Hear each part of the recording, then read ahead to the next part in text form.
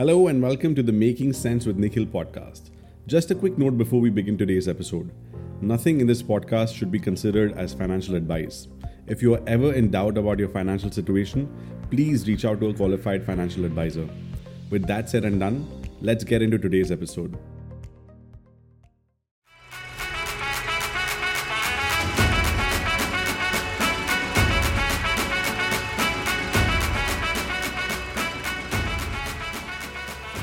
Hello everyone, what's poppin'? In my previous episode, I explained step 3 of my formula, which was passively investing in index funds. I hope you enjoyed listening to that. And today, I want to talk about the other strategy of investing money in the stock market, which is active investing. Although this is not part of my 3-step process of reaching financial independence, it is important to know the difference between the two. So in today's episode, I will try to make sense of what active investing is, its upsides and its challenges. Let's get on with this.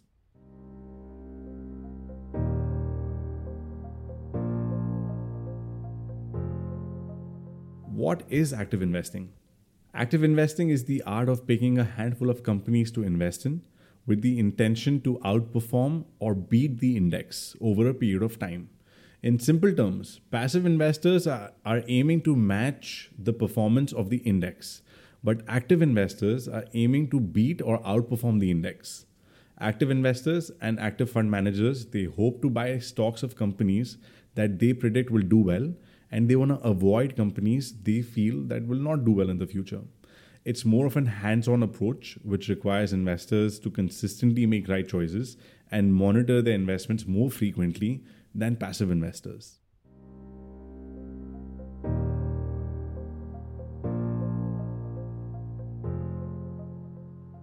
The upsides of active investing. The first upside is flexibility. When actively investing, you have the choice to select companies or industries to invest in. This process is basically called stock picking. A lot of investors like to have this option because they can only pick companies that they believe in. They'd like to invest in companies that match with their morals and ethics, and they would also want to take advantage of ongoing trends in the market.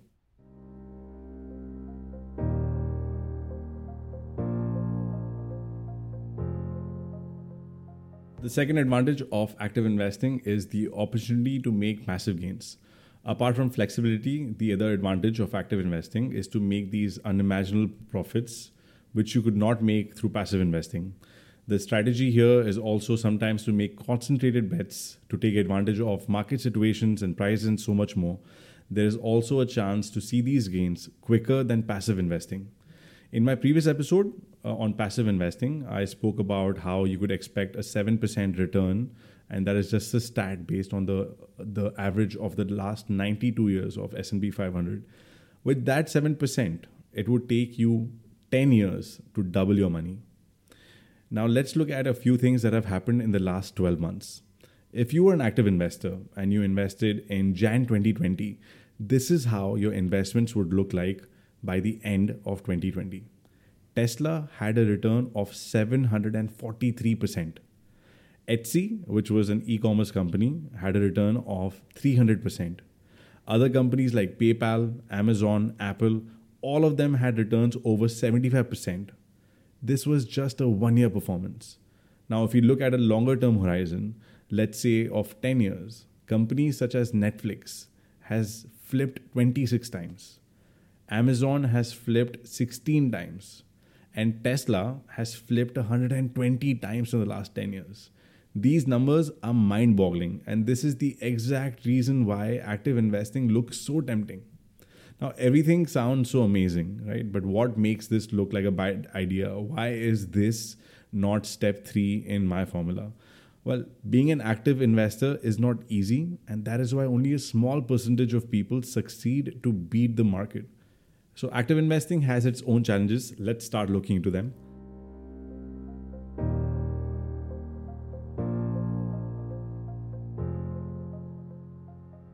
The first challenge is that you have to be right.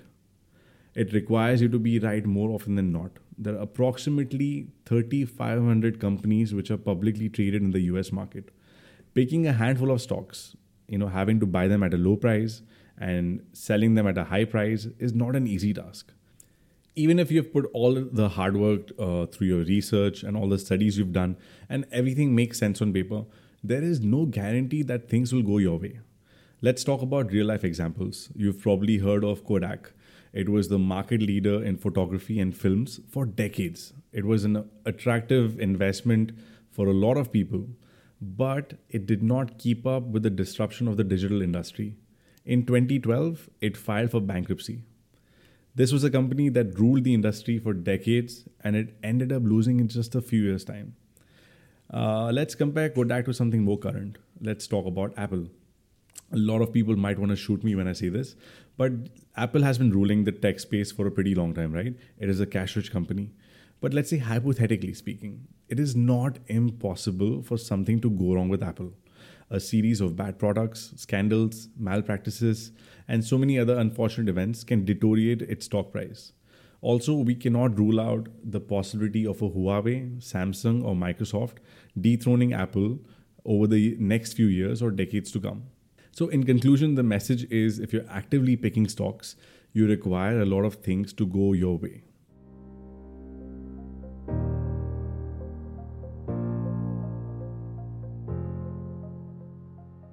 The second downside of active investing is that it is a really time consuming and energy consuming process.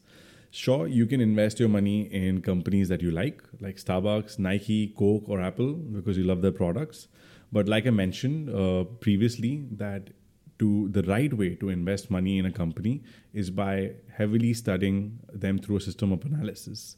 This might require hours of study and dedication, weekly or even daily.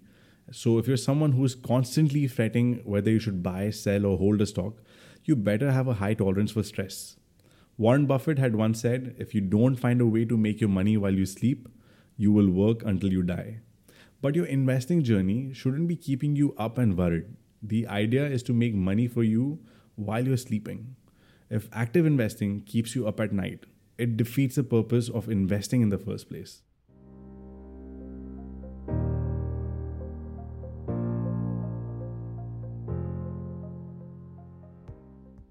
The last challenge I would like to talk about is battling with our emotions and biases. Benjamin Graham had once said, the investor's chief problem and his worst enemy is likely to be himself. In this world, we are moving more and more towards AI, but the fact remains that we're still human. Active investors often face the roller coaster of emotions where they're affected by their own biases. These biases can potentially cloud their objective judgment and make it more subjective to the process. How many times have you felt that you took a decision differently because of the manner in which you received the information or because of the circumstances you were in? Let me give you an example. I saw this amazing video on YouTube the other day. The iPad was being launched in 2010 by Steve Jobs, who is undoubtedly the best presenter on stage. After he introduced the product and its features, it was time to reveal the prices of this newly launched iPad. And before this launch, there was a lot of talk going around the pricing of this iPad. People were thinking it's going to be super expensive. So when he was presenting the prices, he had a huge blue screen right behind him. And on that screen, there were huge letters stating $999. And then he goes, I am thrilled to announce to you that the iPad pricing starts not at $999, but at just $499, and the audience erupted cheering out for him. If you notice what happened here, the crowd initially thought that the price of the iPad will be $999. But the second he announced that the price is just $499, they were prone to believe that it's priced cheaply. The first price that they saw, it unduly influenced their opinion about the pricing. This phenomena is called anchoring bias. This is when people rely too much on the first piece of information that they receive. And just like this, these biases affect us in our daily routine, but these biases also apply in active investing.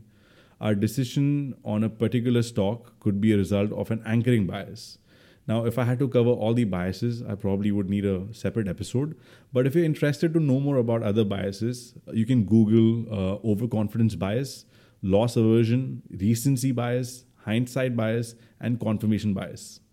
In conclusion, both active and passive investing can have emotions and biases involved. But when you're actively investing, you're closer to being affected due to them instead of being rational. So, this can be harmful for your portfolio and also your mental peace.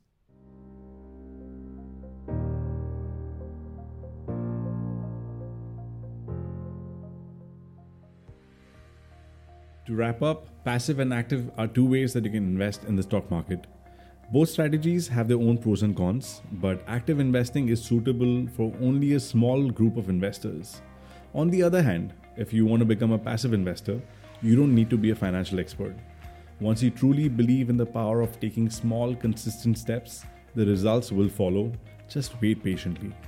Also, you can be a bit of each. As per the Boglehead's philosophy, investing actively with up to 10% of your portfolio is alright, while investing passively in index funds with the remaining 90%. In the end, these percentages can be modified by you. It is your journey and personal finance is personal.